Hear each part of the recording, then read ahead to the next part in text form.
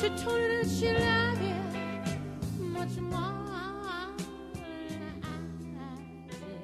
Hello and welcome to the Left Field Shout. My name's Joe Greenwood. Hope you're all doing well this week. It's good to be back. Second episode of this new series. We're actually a third of the way through it, so don't worry, the misery will be over soon for all of us. Everyone seemed to respond well to the first episode of the new series, which was on Girls on Film, which you can still listen to at Holdfast Network. All previous episodes are still on there. But this week we're moving on from something different. That was a sort of general topic that I could throw many films under that umbrella. But this week I'm moving on to a filmmaker that I greatly admire. Someone who I think is maybe the best filmmaker in the world. That's the Turkish filmmaker Nuri Bilge Ceylan. He quite an incredible filmmaker, I feel like, and I think he's someone that I should try and give a spotlight to.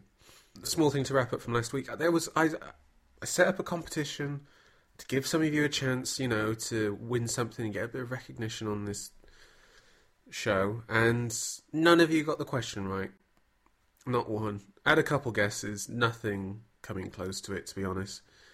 What it was, I had the song Knights of White Satin playing before the show, and I said, tell me what film I'm referencing with that song that ties into the topic of this week's episode. So Girls on Film, a film about women that involves that song. Of course, it's only one film. If you Googled that, the only one film would come up, and that's House of Tolerance by Bertrand Bonello. I mean, how did you not get that? 2011, it's a new film as well. Newish. You should all see that film. The scene that film's quite well known for, it's in a brothel, but the director uses like modern songs, like pop songs, and there's one scene set to Knights of White Satin, so that's what I was referencing. Slightly disappointed no one got that, but no great loss, because I'll bring back a competition maybe next week, I don't know. I need to come up with actually something that's like a good question though. Something that will prove to be difficult. Maybe not as difficult as that, because I would actually like to have someone win something from this podcast. Let's forget about the past and just move on forward and get talking about one of the best filmmakers in the world currently working, Nuri Bilge Ceylan. Yani çocuk o olayı yaptığı için orada yanlış bir harekette bulunmuş. O yüzden Aydın Bey, şimdi siz bize biraz edebilirseniz, yani en azından şu tahliye davasını durdursalar. Aslında iyi öğrenim görmüş, dürüst, adil bir insansın. Ancak yeri geldiğinde bu erdemlerinle insanı boğan, küçük düşüren, aşağılayan bir hava taşıyorsun. Mesela ne senin biliyor musun? Nuri Bilge Ceylan is someone who very much what you would call an art house filmmaker, someone who does things which are niche or esoteric. He doesn't conform to a traditional language of cinema. His aspirations of something grander than what is on the surface of most films and in life. And his inspirations are very much of a specific type of cinema. You can tell a lot about his films by his submissions to the Sight and Sound 2012 Once in a Decade Best Film of All Time list. He chooses 10 films by 5 different directors, assigning 2 to each filmmaker. There's 2 Andrei Tarkovsky films, Mirror and Andrei Rublev, 2 Robert Bresson, Oazar Balthazar and A Man Escaped, 2 Yasujiro Ozu films, Late Spring and Tokyo Story, 2 Michelangelo Antonioni films, L'Avventura and L'Eclisse, and 2 Ingmar Bergman films, The Shame and Scenes from a Marriage, which, the last one there, Scenes from a Marriage, is really, could have been the title of the first film I'm going to talk about. A film that came out last year and won the Palme d'Or at the Cannes Film Festival. His gigantic film, Winter Sleep. I say a gigantic film, it's actually very much a contained film. It's really a chamber piece set in a hotel. Follows the relationship between a man and his wife and his sister, all set in this hotel. I say it's an epic film. It's epic in terms of length. It's just over 3 hours.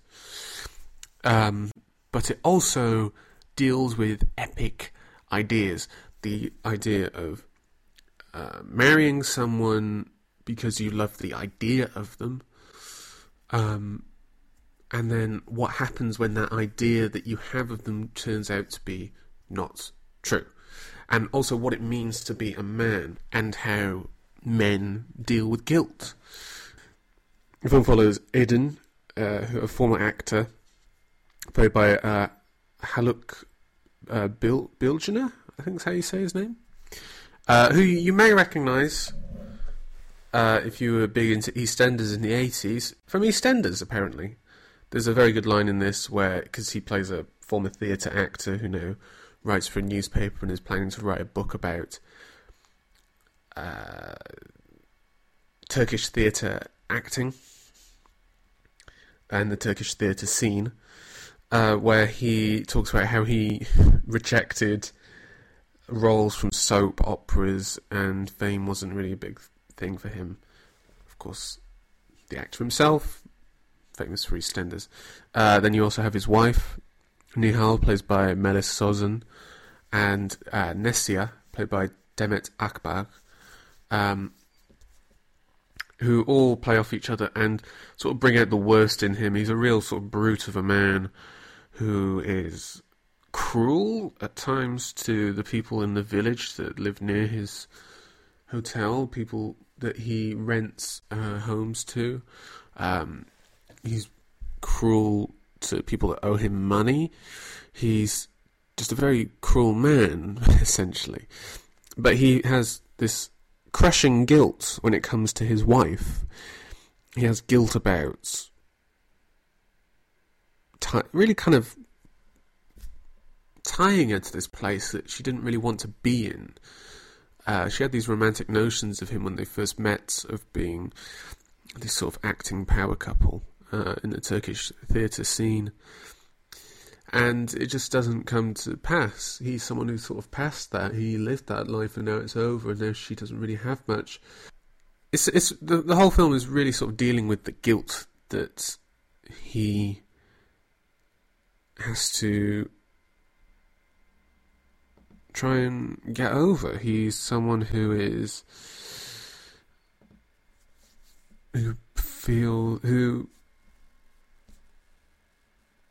feels like he should be the type of man that he is pretending to be but can't. You know, at times in the film he gets told he's an unbearable man. I think that's towards the end of the film, and that he's called spiteful and cynical. But then he's also the flip side of him, that he is an honest, fair and conscientious man. But this is all dialogue that his wife says, but he sometimes uses these virtues to suffocate people, to crush and humiliate them. So he's someone who likes the idea of being a great man and a great leader of men, perhaps, but ultimately gets off on the idea of crushing them more than anything, beating them for his own gains rather than the greater good. It's a very wordy film. It could have really been done as a play, even, perhaps. You know, there is talk of theatre throughout the film, but it could have possibly been done as a play. It's quite a remarkable film. The first hour of the film is all set in the hotel, and there's just scene after scene of dialogue, and these long dialogue sequences which take about like 10 minutes, some of them, and it's very slow and static, but deeply engrossing scenes where they just fire back and forth at each other, dialogue. And then an hour in, we're just suddenly released from it, and we're in this open green area, and we see these horses running away because he wants to get a horse for the hotel. and get a wild horse and get it trained for him. And we see this horse get captured. And then throughout the film, he goes to the horse a couple times in the middle of the night to kind of check on it. And you realise that he kind of sees himself as that horse, that he's kind of, you know, tied himself to this place that he doesn't want to be in, that he's kind of almost humiliating himself by just being there. That's what he thinks. And then, for me, it's him realising, no, that's not me, that's my wife. I've caught this thing that doesn't need to be here. I've only got it here for my own selfish gains. And really, I should let it free. He lets the horse free. But at the end of the film, we see him looking at his wife, and maybe his release of letting her go is admitting to his guilt and admitting to his sins, and the apologising and maybe trying to make things better to her. Ya hayır ama belki yaptığı işten bir anda utanacak. Belki vicdan azabı duyup suçunu itiraf edip teslim olacak. Buna fırsat vermek gerekmez mi? Olur mu canım öyle saçma şey? 2-3 kişi pişman olup vicdan azabı çekebilir belki diye yüzlerce insanın ölümüne göz mü yumulsun yani? Ha, dizilerde bile yok böyle saçmalıklar. Gözünü seveyim Necla. Vallahi sen nasıl düşünürsen düşün. Benim için sorun çözülmüştür. Kişisel olarak bana yöneltilmiş bir kötülüğe karşı koymak için hiçbir neden göremiyorum ben. Beni öldürmek mi istiyorlar? Buyursunlar öldürsünler. Çünkü kendimi savunmaya kalksam böyle yaptım diye katil nasıl olsa daha iyi bir insan olacak değil.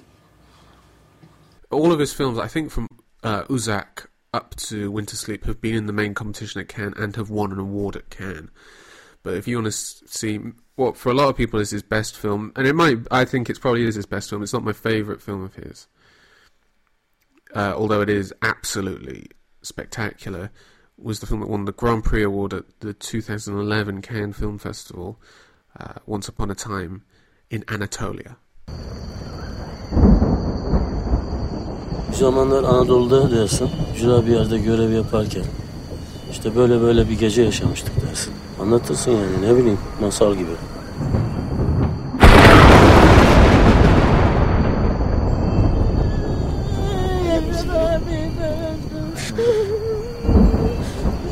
...20 senedir polisim ben. Ne tipleri gördüm. İnsan mı, hayvan mı anlayamazsın.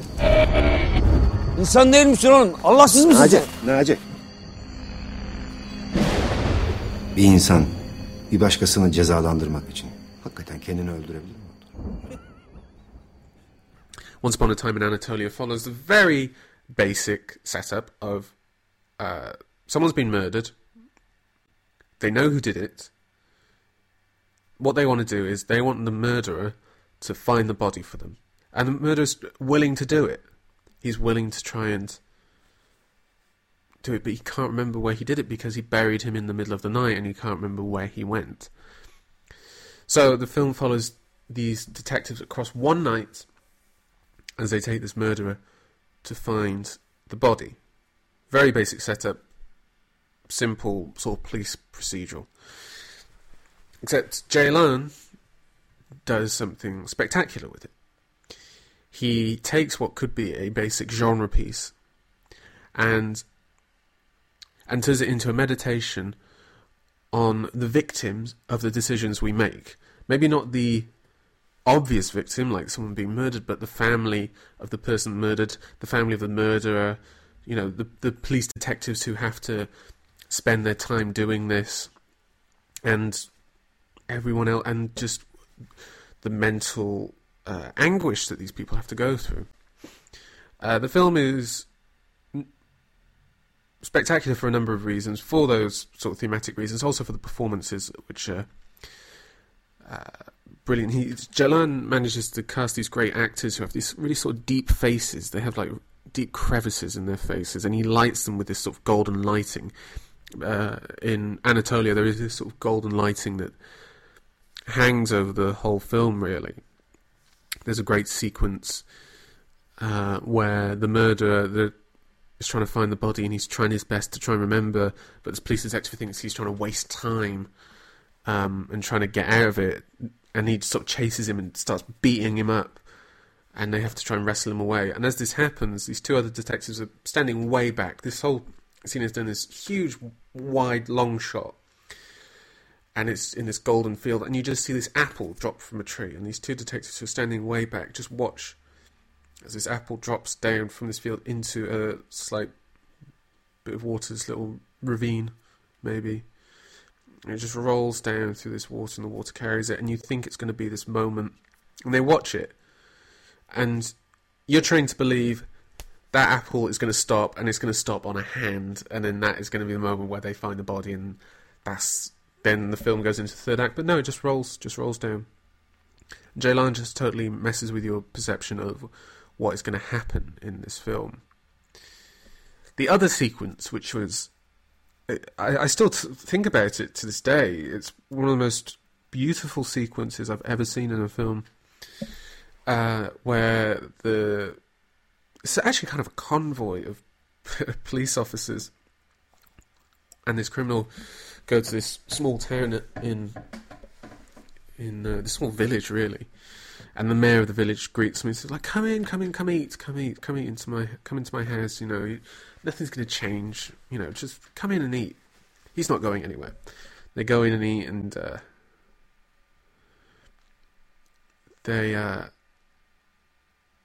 they start eating, and even the criminal is sat in this sort of circle with the police officer, and they're all just eating, and they're talking. I can't remember what they're talking about. I don't think it really matters, to be honest. And they're all eating and trying to have a moment of brevity in this film. And then they finish eating, and then the daughter of the mayor comes into this sequence.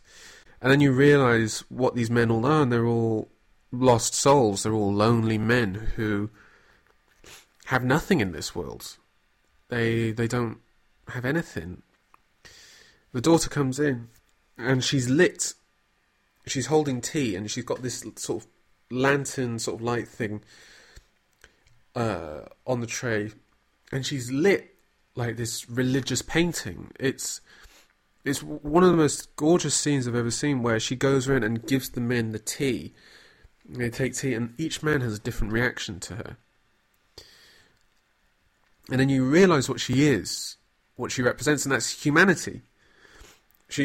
This idea that we can empathise with even some of the worst people, because instead of giving the criminal tea because he doesn't like tea, she gives him a Coke instead. And then the criminal starts to cry, and he realises this is the last time that anyone is going to be this kind to me, who's going to understand any part of me. It's a really sensational sequence, and I think it's one of the best I've actually ever seen. I'd put it next to anything Bergman's done, or Bresson, anything they've done. It's one of the... I can't recommend it highly enough. It's a really special film, and that's an extremely special moment. And then you realise the downbeat ending, the downbeat moment, when you realise the idea that there are other victims to this crime, where they found the body, and then they're doing the autopsy, and they're going through it, and you can hear it. And this one detective, the main detective of the whole film, sort of walks away from the table, and he looks out the window, and then he sees the wife and child, I think, of the murdered man on the table. And they're walking down this back street, and the kid's walking with the mum, and then there's a school right there, and there's kids at the school. So it kind of tells you that they can't really afford to send this kid to school, and they're walking back. And then these kids are playing outside, and they're playing football, and this football flies over the fence, and it's that thing where you have to kind of kick it back, you know, if you're not around, if you're not in the school. And so this kid goes and picks up the ball and kicks it back into the playground, and you see in that moment of innocence, really, in the film. Even the mayor's daughter has this thing of, I'm around these men who are sinners, and I'm here to try and help them. But this is the purest connection in the film, is when that kid kicks the football back into the playground. I'm going to wrap this up now by talking about what's probably my favourite film of his. I remember seeing... as is always the case, I can always remember where I was when I saw this film. And I actually remember the day. It was a Sunday. And I spent all day in NFT2 at the BFI South Bank. I went to like a 2 o'clock screening of Ceylan's Three Monkeys, which is a good film, but I'm not a huge fan of. I think it's an interesting film, and I think it's very good, but it's a lesser one than these three that I'm going to talk about. And then I saw Elia Kazan's Baby Doll, which is a fucking great film. It's so good. It's got Eli Wallach in it and Carol Baker, and it's written by Tennessee Williams. He wrote it for the screen, and I think it's Elia Kazan's first film as a director, and it's just so beautiful. This stunning film, so good. And then after that, I saw I still think about it to this day, much like I think about that sequence from Once Upon a Time in Anatolia, and I sometimes think it's one of the best films I've ever seen, and that's Ceylan's Climax, which is about a husband and wife, or boyfriend and girlfriend, as played by Nuri Bilge Ceylan himself and his wife, Ebru Ceylan. And it's about this relationship that falls apart. We open on this couple who are on holiday on a beach, and you can tell that things are a little bit tense. You know, they're a little bit... They give each other short shrift. And they're slightly angsty towards each other. And they are a bit, not on the best terms. And then they split up. And then we follow the boyfriend, as played by Ceylan, who's this kind of...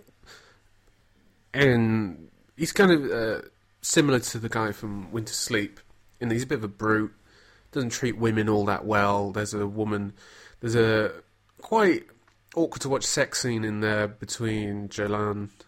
I think he's called... what's he called? Issa. Who sees his mistress, who he saw even when he was with his longtime girlfriend, and they have this scene where he forces himself onto her, and the whole film's shot on these low-grade digital cameras, and this scene is sort of... I think the camera's even just on the floor, and you see him force himself onto her, and then they're down on the ground, and he's sort of like... She's trying to push back against him, and then he's trying to force his... trying to pull her jeans off. You question whether she's into it, because then you see him around there again. And then they don't do something similar. It's slightly more romantic. So there's this odd dynamic that he has with these women where you sort of question who's the one in control here, who's the one who's getting off on this, who's the one who is enjoying this. But the reason why it's such an amazing film to me is because it's about that thing of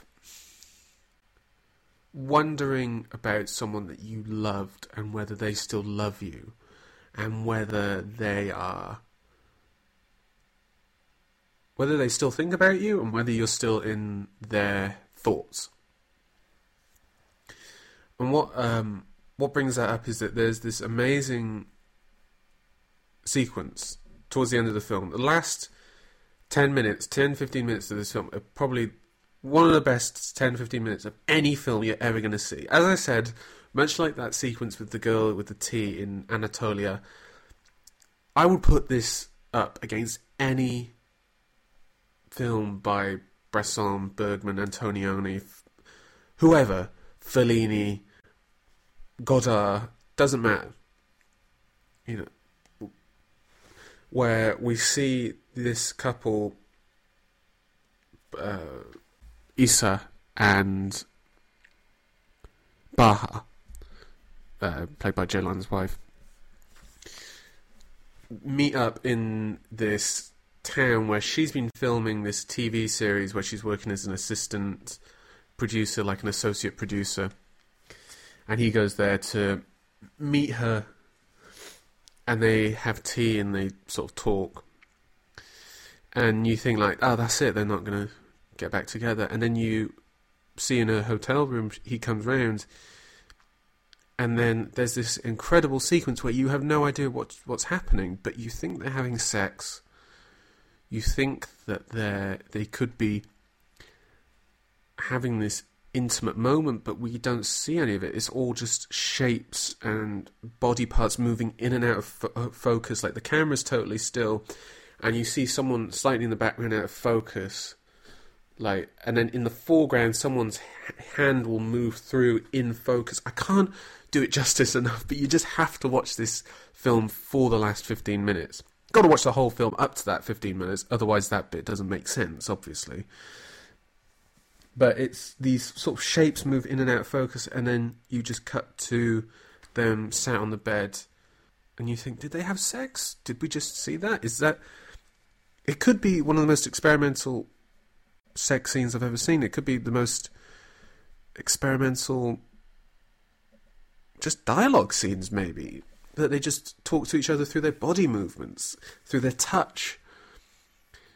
It's absolutely incredible. And then you follow it up then with the next scene where you think they're back together, where he tells her, we're not. Where she's talking to him like, oh, perhaps I'll come back and see you soon. He said like, yeah, there's no rush. Don't worry about that. Like, you should just stay here and do your work, essentially.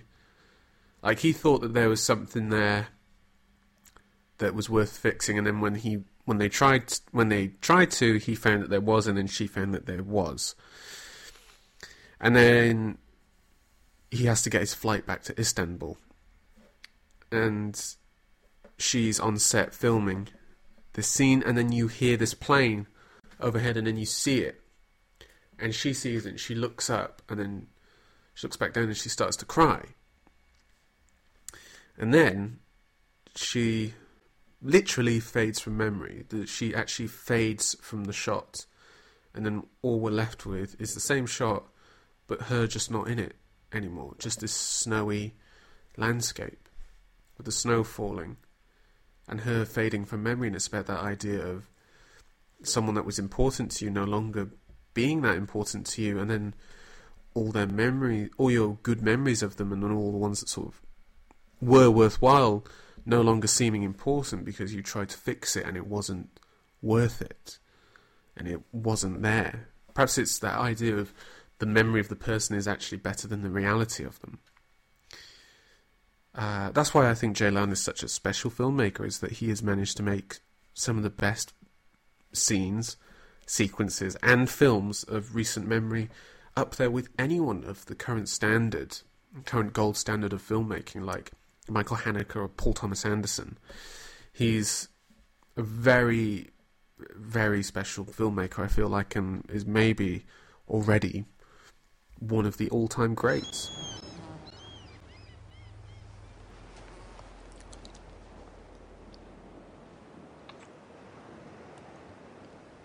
Seni seviyorum.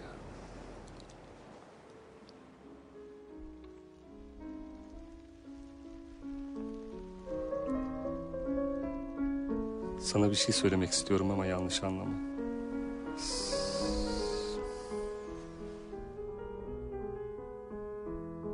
Merak etme, bizim mutsuzluğumuz onlara iyi gelir.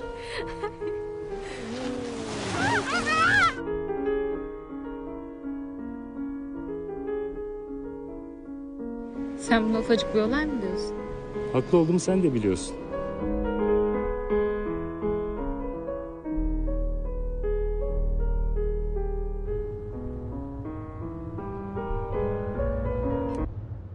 The Left Field Show is a part of Holdfast Network. Holdfast Network is a network of podcasts, all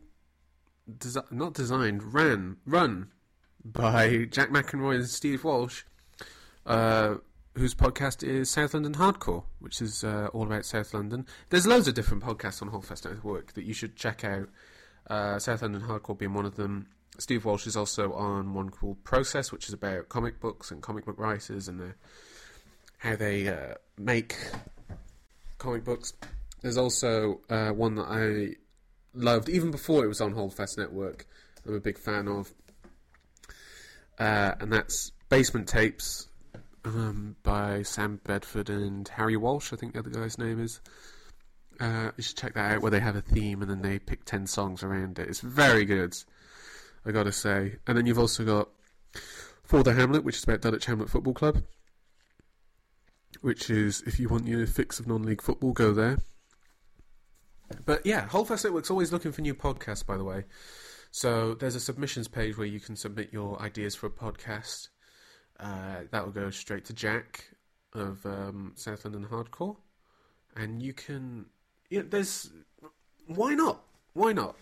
Why not do it? Go with God and do it.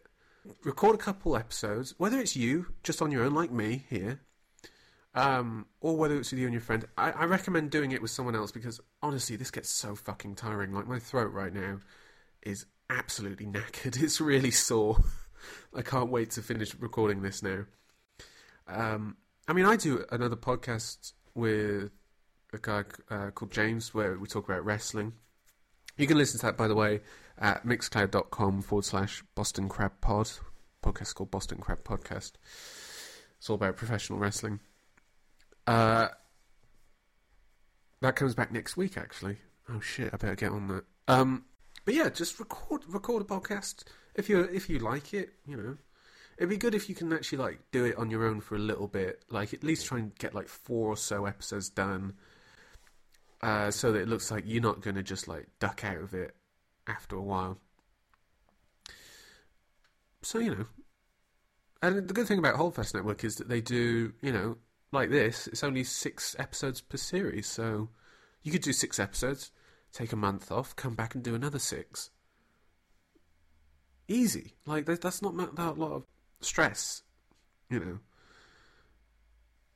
I don't think there's any excuses for you not to do it. Really, what I'm trying to do is I'm trying to get as many bad podcasts submitted to Jack so he has to listen to them, and hopefully it makes his life hell. No, I'm sure your podcast idea is going to be good. Just do it. Why not? See what happens. Worst thing that can happen, they say, is no, sorry, it's not for us. And then what might happen? You might go, shit, they didn't like it. Well, we still enjoy doing it. Let's keep doing it. Anyway, no excuses. You should do it. Yeah, you should do it. What am I talking about? Anyway, Holdfast Network. For all of your podcasting needs. How long is it since we've seen each other? Oh, well, let's see.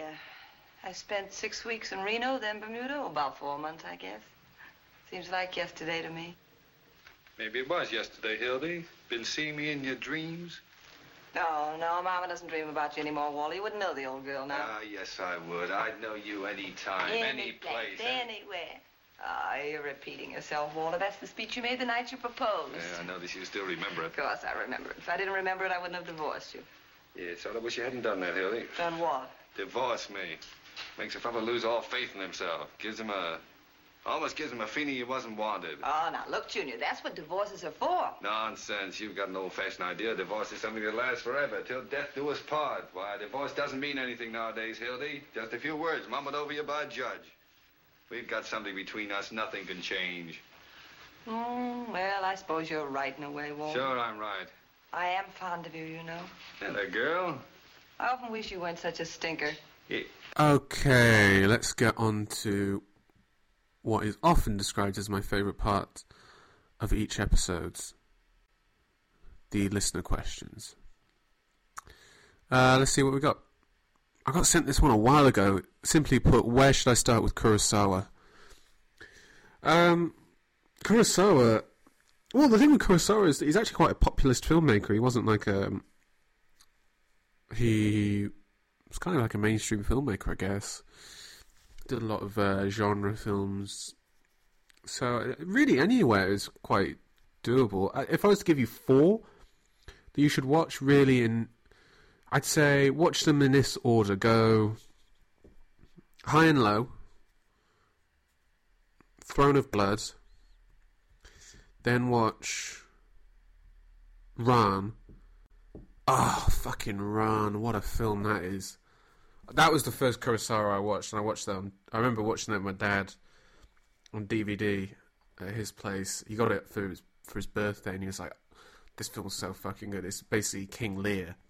Kurosawa did some of the best Shakespeare adaptations, if you didn't know. So, Ran. Oh, God, the colours in that film are so great.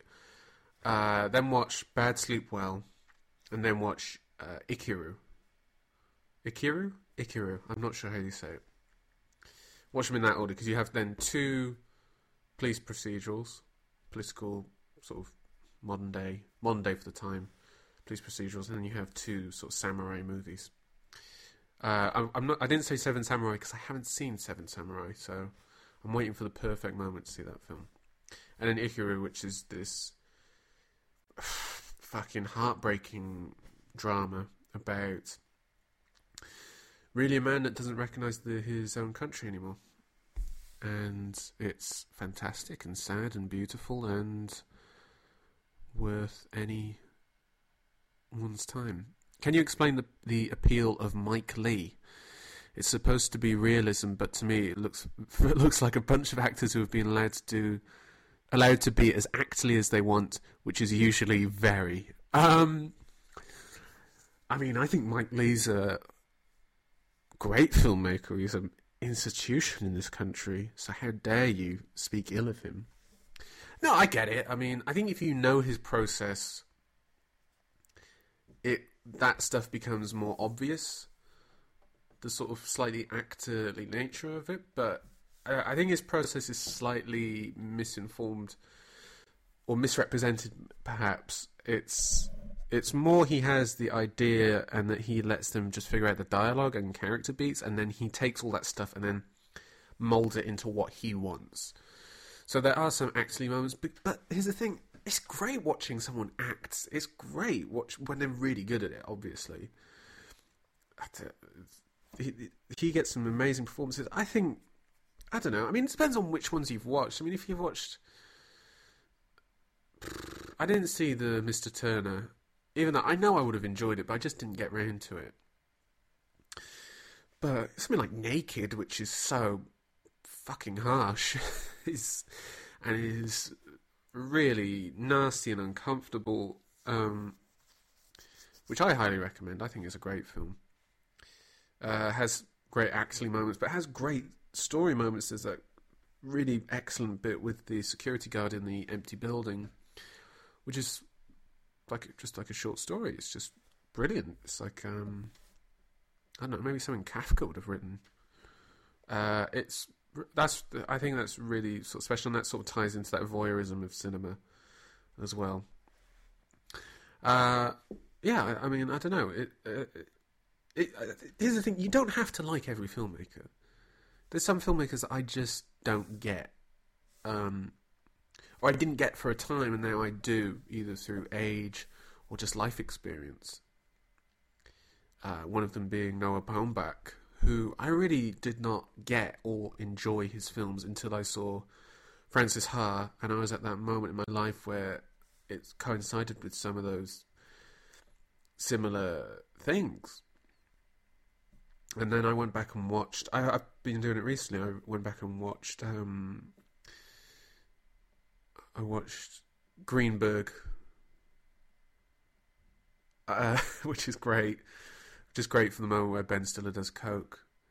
I'm so on. Yeah, I'm just so on right now.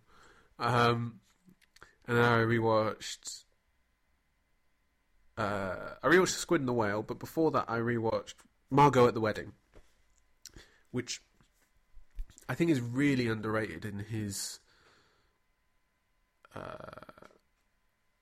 back catalogue of films. And I think Nicole Kidman's amazing in it. By the way, Nicole Kidman, one of the best actors of all time. And don't come at me saying, what, Nicole Kidman, blah blah blah, that doesn't make sense. Just look through her IMDb. She's worked with amazing filmmakers and done so many strange films. And what was that one from the 90s, To Die For? That's a really good film. Watch that. I think that's still on Mubi, actually, so if you got a Mubi account, watch Watch that. Get Mubi, by the way. It's only $2.99 a month. $2.99 a month for 30 films. That's crazy. New film every day. They're not even sponsoring this podcast, and I'm saying how good it is. So anyway, yeah. So Mike Leigh, it's great. I don't know. I mean, some filmmakers just don't jive with you. That's all. They don't all have to be. You don't have to connect with every filmmaker, mate. It's fine. Anyway, that's going to wrap up listener questions, but you can send in questions to holdfastnetwork.com/askjoe. Or you can just @ me on Twitter, at leftfieldshout. I'm wrapping that up quite quickly because I wanted to talk about a film that I saw, which, if this isn't my film of the year, we have had an amazing year. I'm talking about the new Peter Strickland film, The Duke of Burgundy, which has been out for a couple of weeks now. I only just got to see it, but try your best to try and see it at the cinema. It has to be seen on the big screen. This film, it touches on all the stuff that I love. So it's 1970s softcore erotica, and there's sort of like European softcore films like Belle de Jour, Morgiana, and Bitter Tears of Petra von Kant, and then also like Stan Brakhage as well, like Mothlight. You can tell there's a big influence just through the constant butterflies coming in and out of the film. But you have to see it because the first 10 minutes you think it's one film where it's going to be this type of sadomasochistic two women Euro trash type films and the performances sort of play up to it, and then it spins it. I'm not going to tell you what it is, but it spins it and you're like, oh my god, this is great, this is so good. And then the whole film is less about one person trying to dominate the other, but then you realise maybe it's the other person and it's about what you're willing to do for someone that you love, essentially. That's what the whole film is about. Whether you're into it or not, it's as long as you love someone, then you're willing to do things that aren't within your comfort zone, but if it makes them happy, then you'll do it. And it's just about that cycle of doing that, and whether you're actually happy in that moment or not. It's really a special film, and it's probably going to be my film of the year. I can say it now in March. If that isn't my film of the year, then I'll be a very happy person. So yeah, Duke of Burgundy, try and see it. It's so good. How much owe you, ma'am? $1.50. There you are. Cheap change. Just keep your eye out for that Mr. Let me have a Diablo sandwich, a Dr. Pepper. Make it fast. I'm in a goddamn hurry. You want something? Hush, puppy, Daddy. We got no time for that crap. You son of a bitch. Okay, that's going to wrap it up for this week's episode of the Left Field Shout. Thank you so much for listening. Next week's episode, I'm not sure what it's going to be. It could be one of two things. I'm not going to ruin the surprise for you, though. I think both of them are going to be quite good ideas that you could enjoy. But yeah, thank you for listening. I hope this encourages you to seek out some of Jolan's work. I think he's a fantastic filmmaker who, yeah, you should just watch. He's fantastic, absolutely brilliant director. I'm sure I'm supposed to say something else here, but I can't remember what it is. Yeah. Oh, I guess if you're listening on the website and if you're subscribed on iTunes, you can like leave reviews and stuff. So which helps the podcast. So if you want to do that, that would be of great help. That would help the podcast and overall help Holdfast Network. Just leave like a review, hopefully a 5-star one. But if you don't feel like doing a 5-star one, I'm not someone who would want that. I'm not going to ask specifically just for that. But if you just leave a review if you want, yeah, go ahead and do that. I don't know. Anyway, I hope you enjoyed the episode. I hope you have a nice week, and I'll speak to you soon.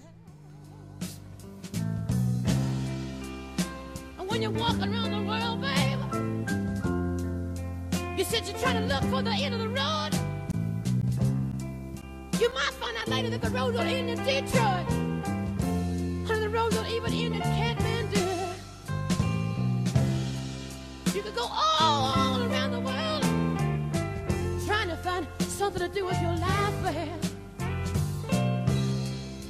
When you only got a gotta do one thing well. You only gotta do one thing well to make it in this world, man. You got a woman waiting for you there. All you ever gotta do is be a good man one time to one woman, and that'll be the end of the road, man.